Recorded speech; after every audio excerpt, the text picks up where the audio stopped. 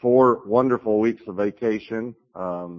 We planted the church, as most of you know, a little over 3 years ago, and so for about 4 years now, we've been going very strong in this direction, so we really needed a break. It took me 3 weeks to relax. We spent the first 2 weeks at the lake, at a lake house, and then we spent the next 2 weeks at Estes Park, Colorado. And we were right at the base of the Rocky Mountains there, and we drove on the highest paved road in America several times, you know, while we were up there. And when you're up that high, you can get dehydrated and altitude sickness. And the last week I was there, I got altitude sickness. And I was trying to drink a lot of water. And I figured out what it is that did me in. I took water everywhere I went except for one place. One place. It's the only place that I didn't take a bottle of water with me. We went trout fishing in the mountains, I took water. We played golf, I took water. We went hiking, I took water. The only place that we went that I did not take water was the outlet mall. And I now know that it was the outlet mall that did me in. It is a scientific fact that men cannot walk at a mall. It absolutely wears us out. I can carry a bag. I can walk 18 holes of golf. I can track a deer 5 miles. I can't make it to the third store at a mall. It just absolutely wears me out. That's what the benches are for. I figured that out now. You never see women sitting on those benches at malls. They're for the men. And we went to this one store, and they were going out of business. Yeah, right. I know stores have been going out of business 30 years, you know. So Debbie said to me, I need at least an hour in this store. She gives me time frames, you know. I need at least an hour in this store. And so I walked outside, saw the bench, knew I should sit down on the bench, but decided to try shopping, to try walking around from store to store to store. Well, thank God I'm here. I had a near-death experience because of that. So I'm back to health, and I've survived the outlet mall. When I was on vacation, the first week I was on vacation, the Lord spoke to me about this next series. And I've been studying and praying now for 4 weeks. I am so excited about this series. I promise you this series is going to change your life. I promise you, you are going to be changed when we finish this series. If you will come and you will apply yourself and you will read, I'm going to ask you to read in the Bible every week some passages of Scripture, not just while you're here during the week. I was watching this morning from my office. I can see people coming into the building. And I was watching this morning as people were getting out of the car, getting their Bible, and coming to church. Do you realize that it's not popular to have Bibles anymore? You realize that it's not popular to bring your Bible to church anymore and to read your Bible and to study your Bible. And I just want you to understand that is an attack of the enemy, because this is the only way you're going to be able to make it through this life, is to know the Word of God. And so what we're about to do is going to absolutely blow you away. I actually had a dream, and in my dream, I was going through the book of John in my dream. And in the dream, I was realizing how the book of John is different from any other book in the Bible and any other gospel. And I just want to tell you some things about the book of John before we get into the book of John. And that's what we're going to do, is we're going to go through the book of John. But I was going through it in my mind, in the dream, and I woke up and then began to pray about it and began to write things down that the Lord was giving me. But John is a gospel, but it is not a synoptic gospel. In other words, the word synoptic means similar, a similar book. The word gospel, by the way, means good news. So it is a book of good news, but it is not similar to the other three, to Matthew, Mark, and Luke. Matthew, Mark, and Luke are synoptic gospels. John is not a synoptic gospel. The word synoptic is like the word synonym, which means similar, like a similar word, a synonym word, the same. It's not the same. It's absolutely, totally different. John wrote the book of John many years after Matthew, Mark, and Luke wrote their books. And Matthew, Mark, and Luke only record the last year of Jesus' life. When you read Matthew, Mark, and Luke, you are only reading about the last year of his ministry. He had 3 years of ministry. In other words, they all begin with the birth of Christ, then they go to the wilderness, Then they go to the baptism of Jesus, but then immediately all three of them say, after the imprisonment of John the Baptist. After the imprisonment of John the Baptist. And they record Jesus' ministry in Galilee. But he had 2 years prior to that, which John records, that they didn't record. John says that he clearly states this is before the imprisonment of John the Baptist. And that's why there are things in John that are not in Matthew, Mark, and Luke. And this is what I was going through in my mind in the dream. While I'm dreaming, I guess I'm dreaming because it's about 4 or 5 in the morning, and it seems like nearly every morning I wake up thinking about Scripture and thinking about these things, and so it's those last few hours before I'm awake, these thoughts are going through my mind. And this is what was going through my mind. John 2, the turning the water into wine. That's not in any other gospel. John 3, the conversation of Nicodemus and about being born again. Not in any other gospel. John 4, the woman at the well. Not in any other gospel. John 5, the healing of the lame man.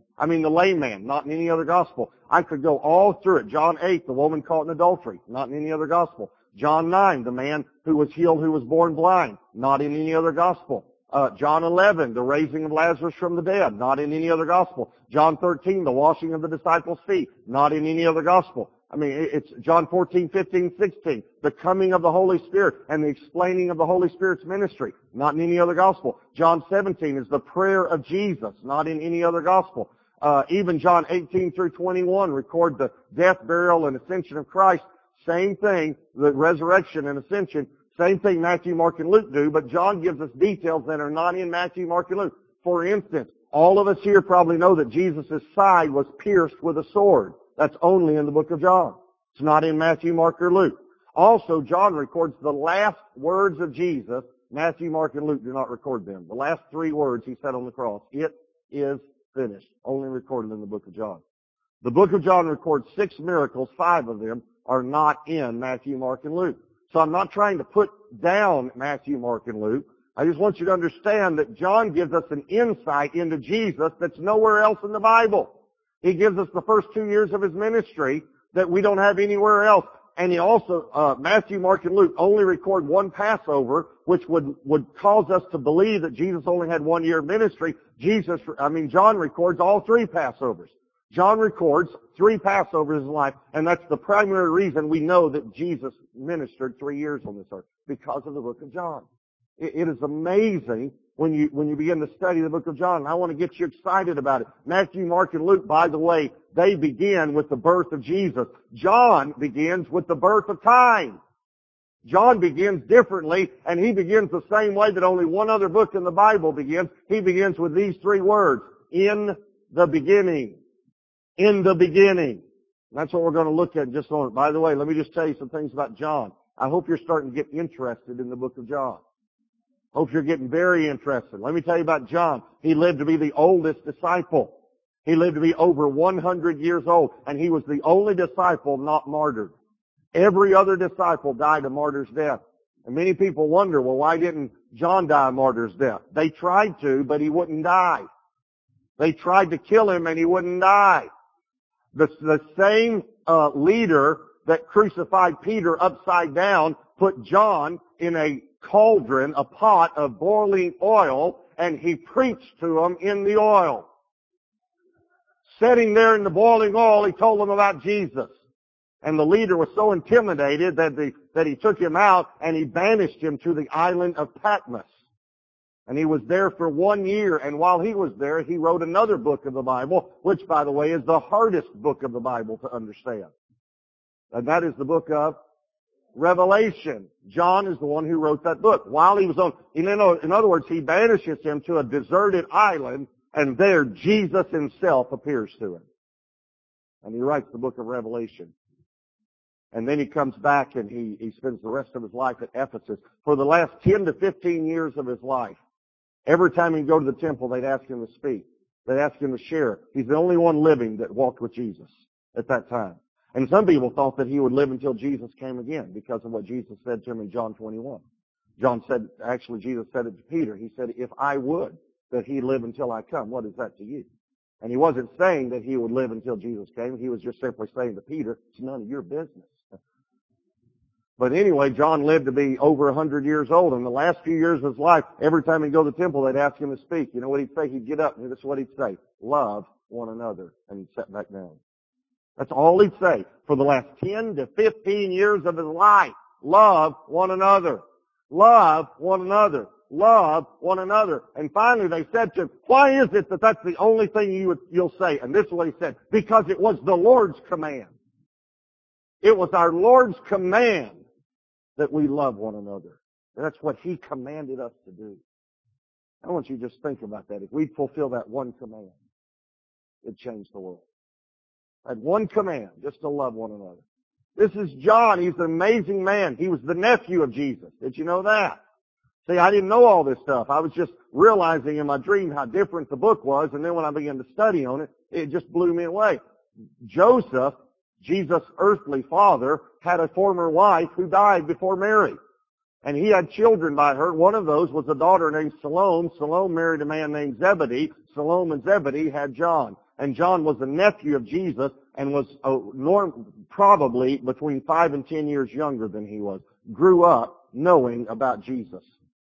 He was probably between 20 and 25 years old when Jesus was 30, and that's when he began traveling with him. By the way, John was the disciple that Jesus committed the care of his mother to, because Joseph was much older and had already passed away when Jesus died. And Mary lived with him in Jerusalem for 15 years, and then she passed away. And probably the reason he committed care to her was because of his character, but also because that he was the nephew. He was in the family.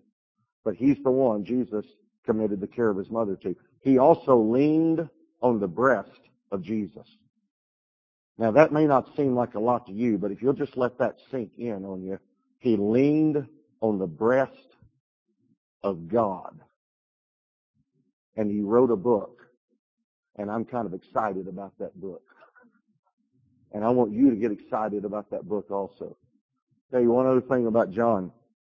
The Bible refers to him 4 times as the disciple whom Jesus loved. The disciple whom Jesus loved. Now, I got thinking about those. That's a little bit suspect because John wrote that about himself. It's kind of like the Bible also says that Moses was the most humble man on the face of the earth. You know who wrote that? Moses. I'm humble and I'm proud of it. Okay. But the point is that the Holy Spirit inspired these verses. They're in the Bible. They're in the Bible, all right? The Holy Spirit inspired John to write this. The disciple whom Jesus loved. And for a while I thought, why would he say that? Lord, did he not think that you loved the other disciples? Did he think he was the only one that you loved? And the revelation, these 4 weeks were just flowing so wonderfully. Immediately the Lord spoke to me and said, he didn't write that because he thought he was the only one that I loved. He wrote that because he had the understanding and the revelation that I loved him. He understood. He caught it one day. Jesus loves me. And let me just tell you something. You need that revelation too. That is a wonderful revelation. And so from then on, he always referred to himself as the disciple whom Jesus loved. And he wasn't trying to be exclusive with it. You ought to refer to yourself as the disciple whom Jesus loves. Because he does love you. So John is absolutely amazing. I want you to turn to John chapter 1. This is what we're going to do in this series.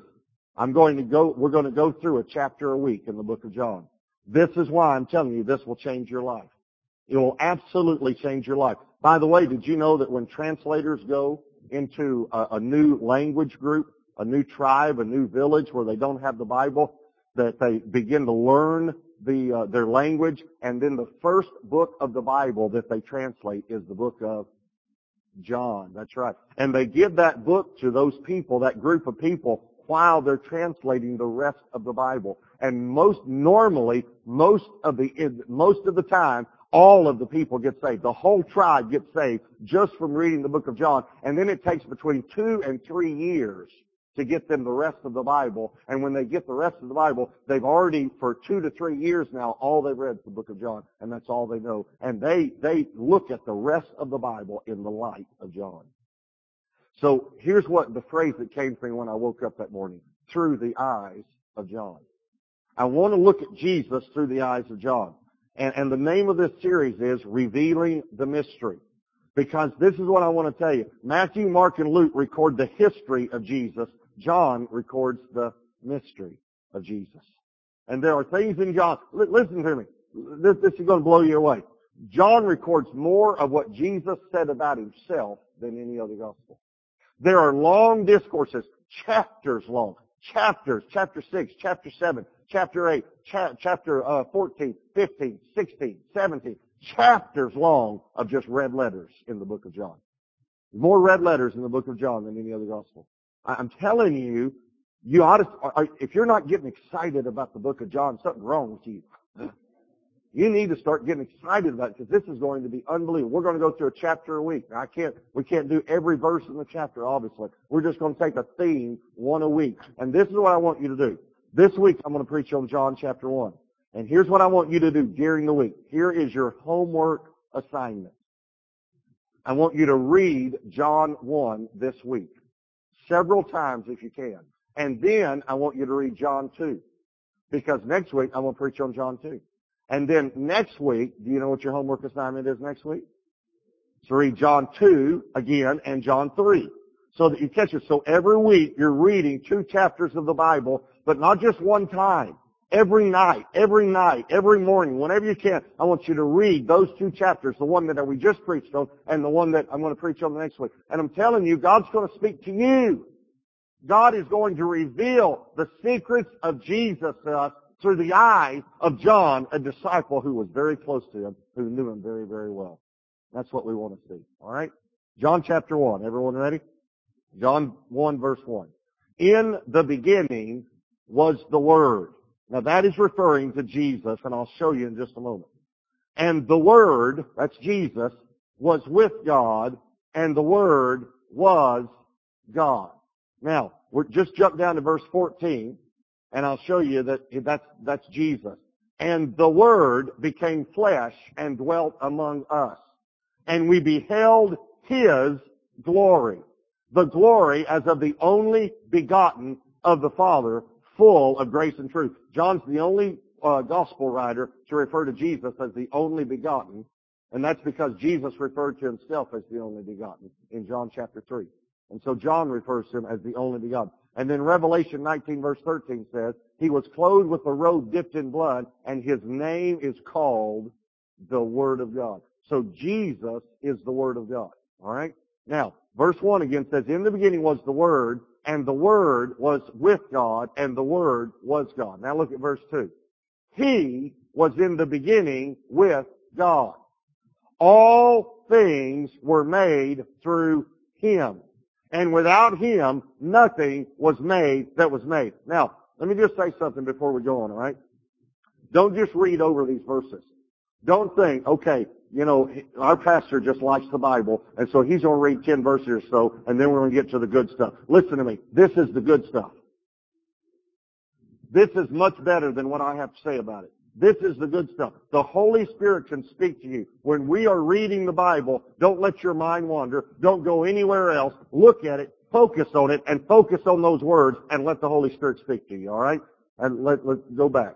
Verse 2. He was in the beginning with God. All things were made through Him. And without Him, nothing was made that was made. In Him was life. And the life was the light of men. And the light, now don't miss this, shines in the darkness, and the darkness did not comprehend it. There was a man sent from God whose name was John. This is talking about John the Baptist now. This man came for a witness to bear witness of the light, and that all through him might believe. He, that's John the Baptist, was not the light, but was sent to bear witness of that light. That was the true light, watch this phrase, which gives light to every man coming into the world. That's awesome. That's a wonderful verse, that Jesus gives light to every person coming into the world. Verse 10, this is awesome. He was in the world, and the world was made through Him, and the world did not know Him. You could just meditate on that verse about 76 hours this next week. He was in the world, and the world was made through him, and the world did not know him. That's amazing. Jesus was in the world, he made the world, and the world didn't even know him, didn't recognize him. He came to his own, and his own did not receive him.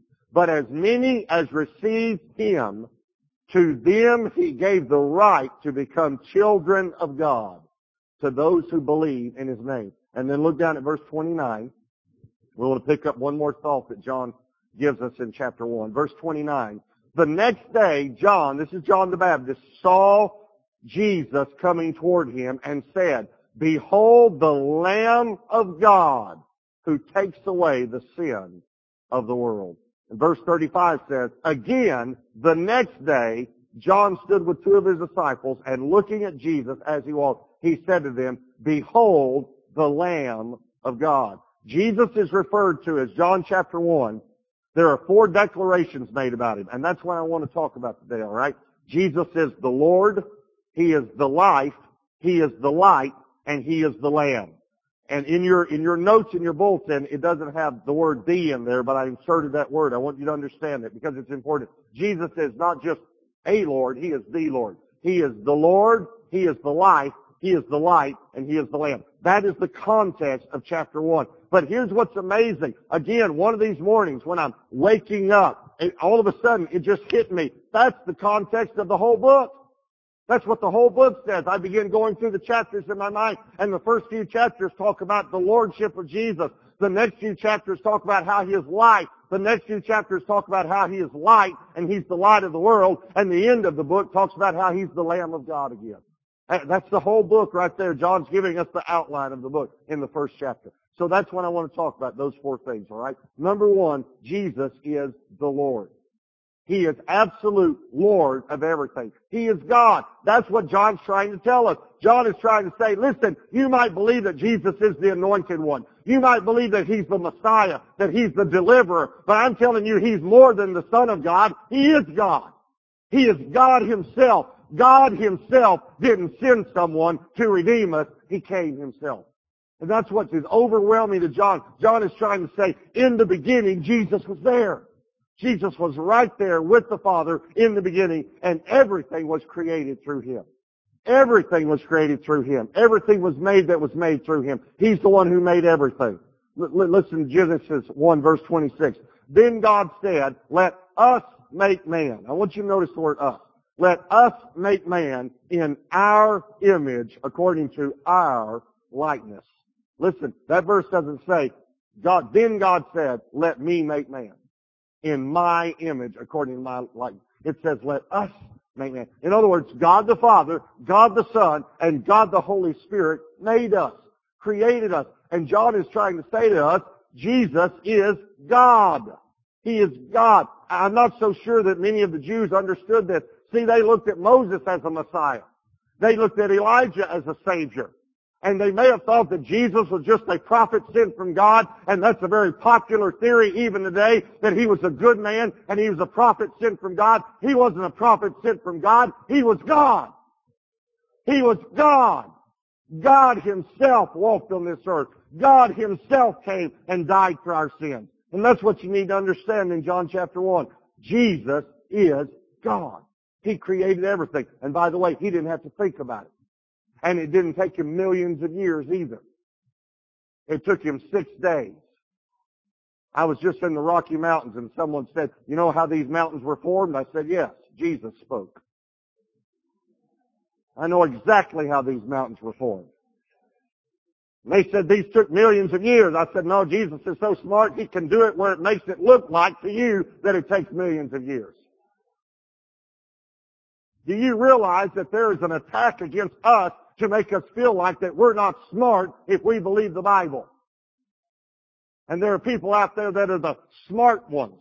Listen, here's what the smart ones say. Nothing collided with nothing, and that's where all this came from.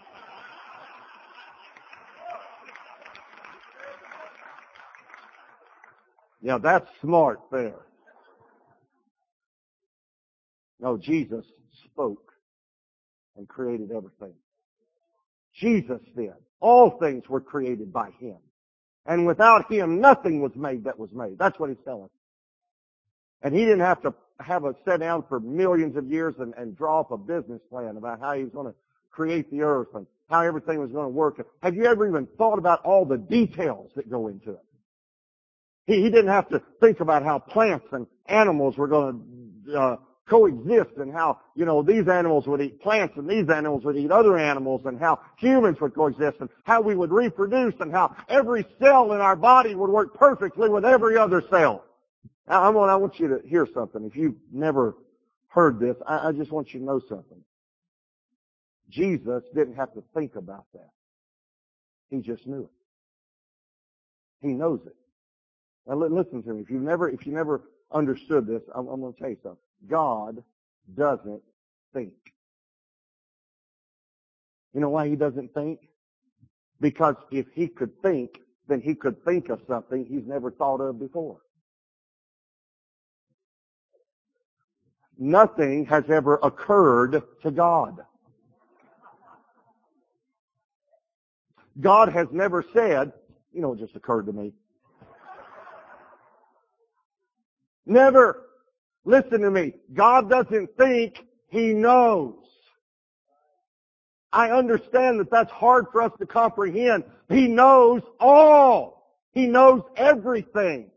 He is brilliant. He is God. He is the creator and sustainer of the universe. And they're trying to figure out why we're the exact perfect distance from the sun to keep the planet from freezing and to keep the planet from burning up, because we're held by the hand of Jesus. That's why. Because there's a creator, and His name is Jesus Christ, and He's the Lord of everything. There's nothing too hard for Him. Here's the second thing John tells us. Jesus is the life. He is the life. In other words, all life comes from Him. John 10:10, a verse that we know very well, many of us. The thief comes to steal, kill, and destroy, but I have come that you might have life and that you might have it more abundantly. And I want you to look at that verse for a moment, because we all focus in on the abundant life, but that's not the first thing He said. Listen to what He said. He didn't say, I've come that you might have abundant life. He said, I have come that you might have life and that you might have it more abundantly. Listen to me carefully. Without Jesus, you don't even have life. All life comes from Him. That's what John 1:1 says. Everyone, and this is the way He created life. He created everything to be sustained by something. Everything. He created everything to be dependent upon something and to be sustained by something. And He created us to be dependent upon Him and to be sustained by Him. Listen, you've got to catch this concept. My spirit is absolutely, totally dependent upon God and sustained by God.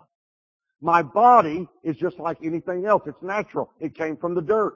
So my body is dependent upon the dirt and is sustained by the dirt. My body is sustained by things that come from the dirt. My body is sustained by fruits and vegetables and ice cream. Ice cream is healthy. It is. Cows eat grass. That's my theory, and I'm sticking to it. It's healthy. My body is sustained by natural things, but my spirit is sustained by God. Now listen very carefully to me. You cannot disconnect from what you're sustained by and live. Listen to me. What would happen if a plant said to the dirt, I'm pulling out?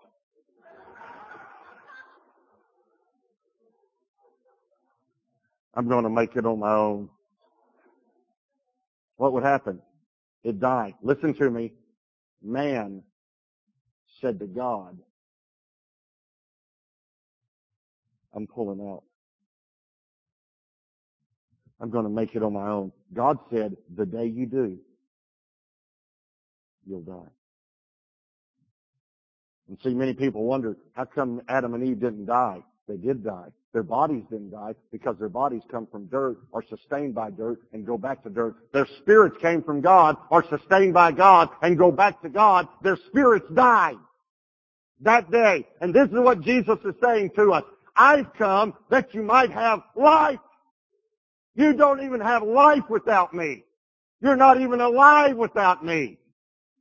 You have no life at all. That is why scientists go home and they don't know the Lord and come up with all these theories, and that's why they tell us that we're just animals, because when they lie down at night, they have no life. And they say we're just animals. Why? Because their spirits are dead. And until they meet Jesus Christ, until they meet Him, they will never know life. Life comes from Jesus. Do you understand, if you don't know Jesus, you're not alive today? You're not living, you're existing. Like a plant or an animal. You're just existing. But you don't understand what life is. It comes through Jesus. Here's the third thing that John said. Jesus is the light. This is all through the book of John. John 8, verse 12. Jesus spoke to them saying, again, I am the light of the world. He who follows me shall not walk in darkness, but have the light of life. This is more than you think it is. To understand that Jesus is light. In other words, He's the revelation. He's the knowledge. He's the understanding. There is no wisdom apart from Him. There is no understanding. There is no comprehending apart from Jesus. He is the light. He is the one that helps us make it through this world.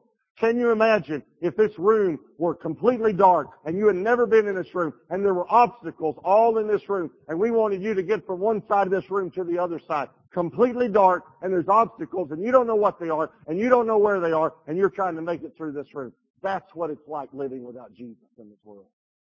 It's exactly what it's like living without Him. And then, can you imagine if someone came in and hit one button and turned on all the lights? How much easier it'd be to walk. That's what it's like getting saved.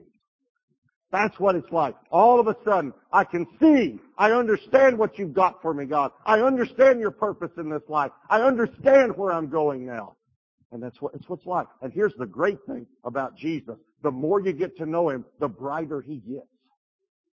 It's just incredible how you can read this book and light comes forth on any subject you're talking about. If you're thinking about your marriage or your business or making a move or what to do with a teenage child that's going the wrong way, you read this book and light comes out of this book.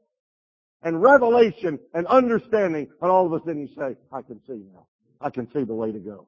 That's what John's trying to tell us, that Jesus is the light. I know that we all have thousands of questions that we don't know the answer to. But just because we don't have the answer doesn't mean that there's not an answer. And people are trying to give us answers for things today that we may not know the answer to. But God knows the answer. Everything fits together in Jesus. He is the center of the universe. It all fits together in Him. And here's the last thing that John tells us about Jesus. He's the Lamb. Here we have, before He's ever worked a miracle, the beginning of His ministry. John the Baptist says, behold the Lamb of God, which takes away the sins of the whole world. The Lamb of God.